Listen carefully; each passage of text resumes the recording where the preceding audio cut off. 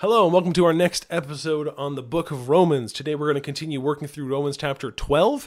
In the last episode we covered the first 8 verses where Paul shifts in his tone to take on a much more practical approach in his writing. And just so you know, this isn't a shirt that just says the Bible. It says the Bible is not about you. So this is my favorite shirt. So we'll keep that in mind as we go through this text.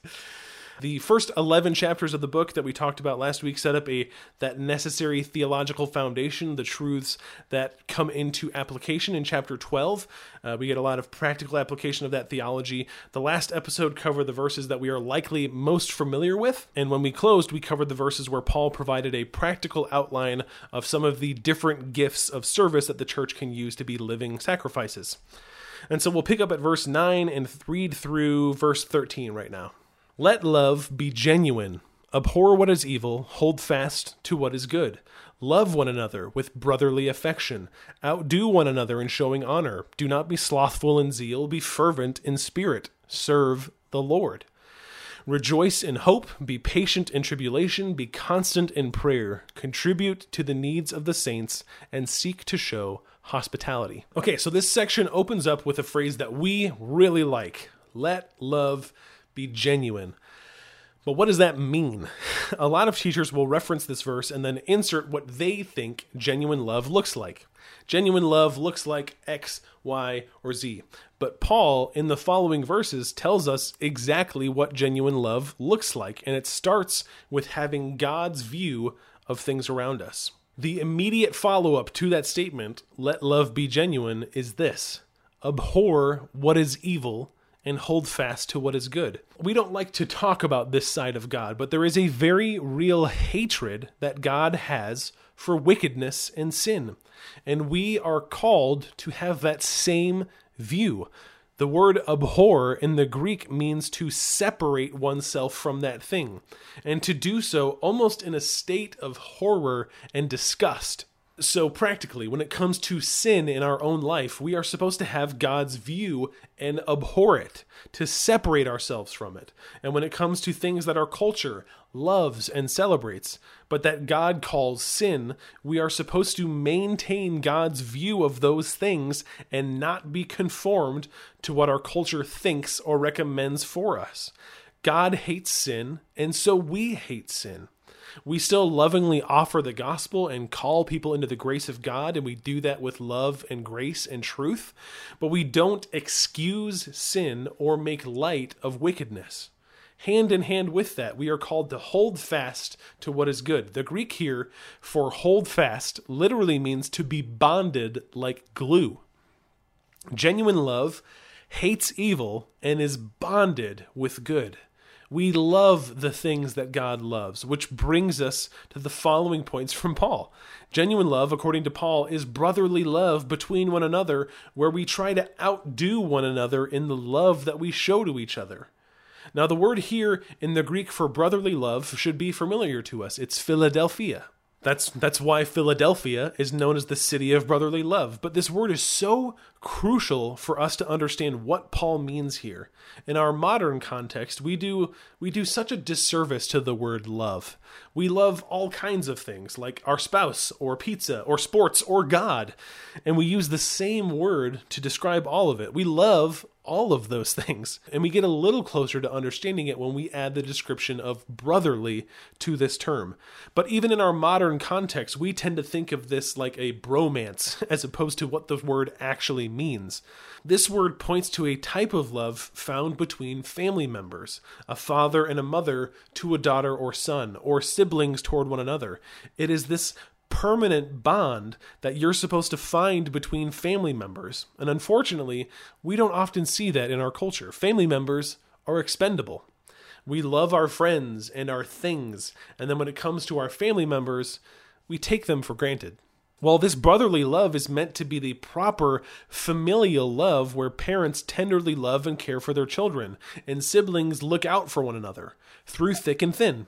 It's that permanent bond of love in a family unit, and that is supposed to be what the church looks like. That's the genuine love that Paul is pointing us toward here. And on top of the love we show to one another, we are also expected to serve the Lord with passion and fervor. We rejoice in the hope of our Savior. We are patient in the trials and tribulations we experience due to our hope in our Savior. We are a people known for our constant prayer and dependency on God, and we care for each other by contributing to the needs of the church. This is what genuine love looks like for those in Christ. But Paul goes on. So let's wrap up chapter 12 by reading verse 13 through the end of the chapter. Bless those who persecute you. Bless and do not curse them. Rejoice with those who rejoice. Weep with those who weep. Live in harmony with one another. Do not be haughty, but associate with the lowly. Never be wise in your own sight. Repay no one evil for evil, but give thought to do what is honorable in the sight of all. If possible, so far as it depends on you, live peaceably with all. Beloved, never avenge yourselves, but leave it to the wrath of God, for it is written, Vengeance is mine, I will repay, says the Lord. To the contrary, if your enemy is hungry, feed him. If he is thirsty, give him something to drink. For by doing so, you will heap burning coals on his head. Do not be overcome by evil, but overcome evil with good. So, in continuing this thought of practical application and genuine love, Paul continues to outline practical ways in which Christians are expected to live now that they are saved. The world has its own way of thinking about these things, and Christians have another way of thinking. Love to the world looks like self-care and treat yourself, and definitely not blessing those who persecute you. Now, on the topic of persecution and trials and tribulations, we often lose sight of what these words meant to this audience because in the 21st century, especially in America, the trials and tribulations and the persecutions that face us are nothing compared to what the church faced at this time. For us, trials and tribulations looks like, oh man, someone said something mean to me. Someone's persecuting me by gossiping about me or by saying something mean about the church, or this politician said something that was unchristian and they're persecuting us. Or maybe it looks like government overreach into the church where services are forced to close down due to COVID-19, and that's a very real example in our age.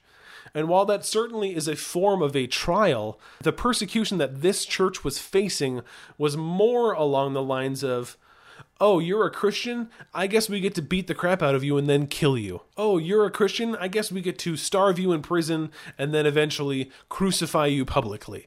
It's a very different form of persecution. It's actual persecution versus what we face today. My dad had this saying in our family growing up. He would kind of look around us if we had a family gathering and he would say, family, we got it made.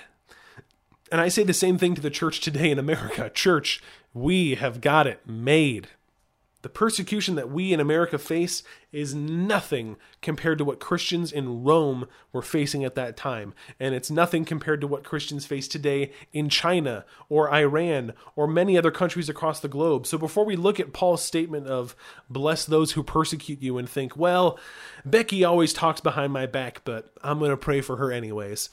I mean, that's great. You can pray for Becky, but think about what it takes to bless those who are actively trying to kill you. That should shift our perspective a little bit. In addition to that, we are called to rejoice with those who are rejoicing and weep with those who are weeping. What this says to me is that the Christian is supposed to be selfless. We take on what those around us are taking on. If we have a friend who gets an exciting job offer, or they share news that they're pregnant, or they have a really cool life thing that just happens to happen to them, we rejoice with them. Even if we don't have the same level of exciting news, or we are somewhat kind of internally jealous of their job promotion, or that they're pregnant, or whatever it might be, we rejoice. And the same goes for the opposite. Someone is laid off, or they share news that they've had a miscarriage, or they've had really bad life things happen to them. We weep with them. We don't step aside and say, well, I can't take on your burden right now because I've got my own stuff going on and I don't want to be brought down. That's not a Christian mentality. We are called to be selfless, to put off what we are experiencing and take on what others are experiencing so that they have someone to rejoice with them and they have someone to weep with them. We must be selfless in our own lives. We might not always feel like rejoicing with the people around us. But we do it anyway because our love for them is genuine and we really are excited for their opportunities. And I don't know anyone who looks forward to weeping with those who weep, but we do so anyway because we love them so much and our love is so genuine that we actually feel their pain. The simple call of a Christian is not to fix the problems facing these people. It is simply to meet them where they're at and experience it with them, rejoice with them, and weep with them. And in that, Paul tells us to live in harmony with one another. Specifically, Paul is still talking about the church. Now, this doesn't mean that we are called to avoid all conflict and let sin go unnoticed because calling it out might cause disharmony. What this means is that we are called to think and to be wise and to go about life in a harmonious way, which means that we adjust and we adapt in a mutually submissive way where we love one another. Paul also encourages the church to continue associating with the lowly. One of the reasons Christianity was so attractive to a wider audience at that time was that it was so inclusive for groups that were typically thought of as less or discarded. Groups like women or slaves or the poor. This statement goes hand in hand with the command to not be haughty or prideful and to not think that we are wise in our own sight. Our wisdom would tend to have us gravitate more toward the desirable groups, like the rich and famous, because they're able to carry more influence. And if we can just snag a celebrity, think of all the people that they could win over to the gospel with their wealth and their fame. But the beauty of the gospel is that it's available to all, and we are responsible for carrying that message to all without partiality. Next is a command that many in the church have completely forgotten.